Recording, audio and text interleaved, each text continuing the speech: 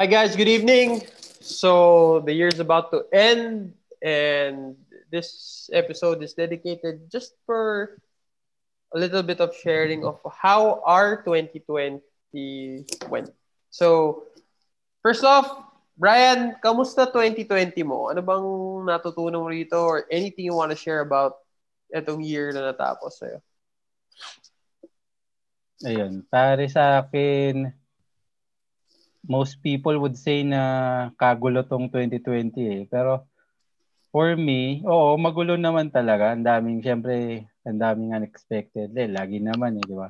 Daming, usually unexpected naman yung mga nangyayari. Pero for this 2020, ang ganda ng projection eh, from 2019 sa economy and all. So, biglang nangyari nga yung COVID. So for me, I would describe 2020 as a reminder.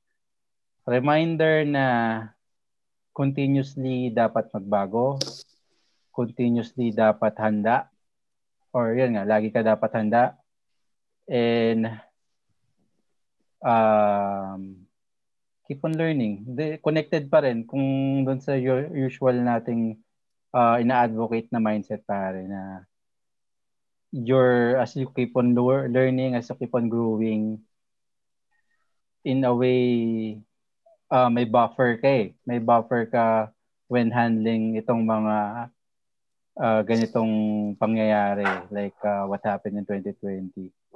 So, personally, yun nga, sa akin, na-challenge din ako, definitely. Pero it's more of a blessing, a reminder na kung ano lang talaga importante, ano yung mahalaga, ano yung dapat talagang tuunan ng pansin, ano yung hindi naman kailangan, and ano yung dapat na mas bigyan ng importansya, mas tutukan. So yun yung sa akin, Chong. Ikaw, pare, kamusta 2020 mo? 2020, I would say it revealed a lot of truths sa akin, like what's important. I'm not saying na nag-gets ko yung essence of life or anything like that, pero what's important, like really yung relationships. Mukhang cliche kasi siguro diniscuss na to pa ulit-ulit, pero yun nga eh, kasi I used to, the score for me was always kung lumalaki na business mo, kung dumadami na yung pumapasok sa yung pera, that was the score. Yun yung gauge ko. Pero this 2020, dinilit yun. Actually, for me, this year is a humbling year. Lahat ng akala ko, nagawa ko na, akala ko pinaghirapan ko na, akala ko dineserve ko na, apparently, pwede pa siya ma-wipe out lahat. Especially if you're involved with other people, tas you don't really work on your product or your business mo or whatever it is na ginagawa mo, pwede siyang mabawi anytime. So, this year really was parang it made me focus on myself or it makes me focus on myself going forward. Uh, like, what do I have to do to become like safe? Safe physically and financially din. Financially. Kasi kailangan ko ma-secure yung family ko, yung sarili ko, na whenever mangyari tong bagay na to, yung worst case scenario, which did happen, kumbaga hindi na siya if mangyayari, nangyari na siya eh. So, pag mangyari ulit ito, paano kami, how do we get out of this on top? Or at least, hindi kami maapektuhan ng sobra. Yun yung mga bagay na pinonder ko eh. Dami eh. Pero yun, I would say, if there's a general theme of my 2020, it was hinumble niya ako. Made me go back to, kumbaga, everything should fall on your effort. Everything should fall on your shoulders. Don't diversify kung hindi mo pa sinasagad sarili mo. Diba? Make sure you make the most out of yung talents mo, yung time mo, I'm not saying na drive yourself to the ground working.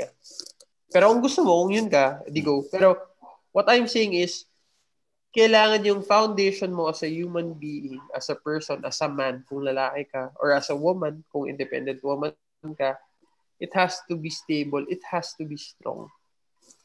Kailangan kaya mo tumayo sa sarili mong paa regardless of what's happening sa mundo. 'Di ba? If you wanted to migrate, dapat kaya mo mag-migrate. You gotta build yourself up. You gotta equip yourself with things na kung magka-problema kayo sa business, with a business partner, hindi ko sinasabi hindi si Brian to. Pero, kumbaga, you have to know kung paano ka, how you're gonna land on your own feet kapag ka nagka-problema. Yun yung biggest thing for me, bro. So, again, I guess gumawa na kami ng New Year's episode. Pero guys, yun nga, 2020, it's not something to forget.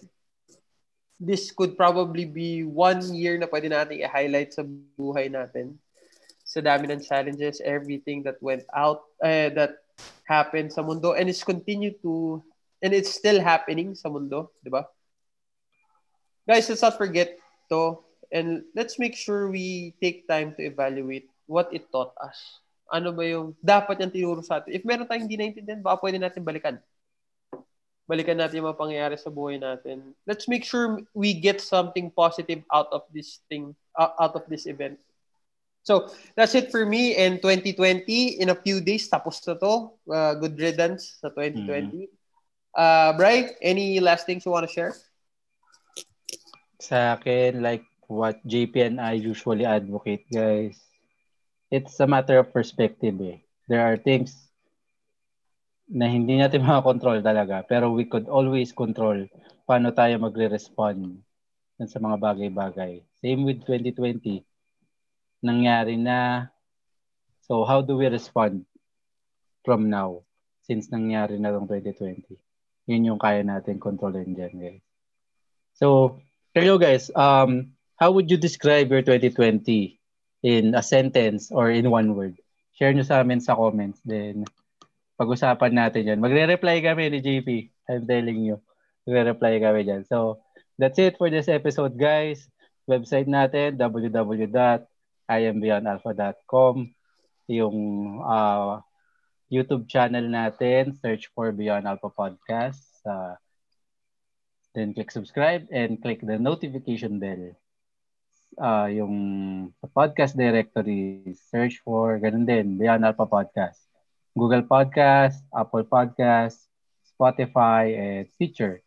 Then yung social media accounts natin at I am Beyond Alpha. Sa Facebook, Instagram, Pinterest, and Twitter. That's it, guys. And see you sa 2021. Tuloy-tuloy tayo dito, guys. Salamat.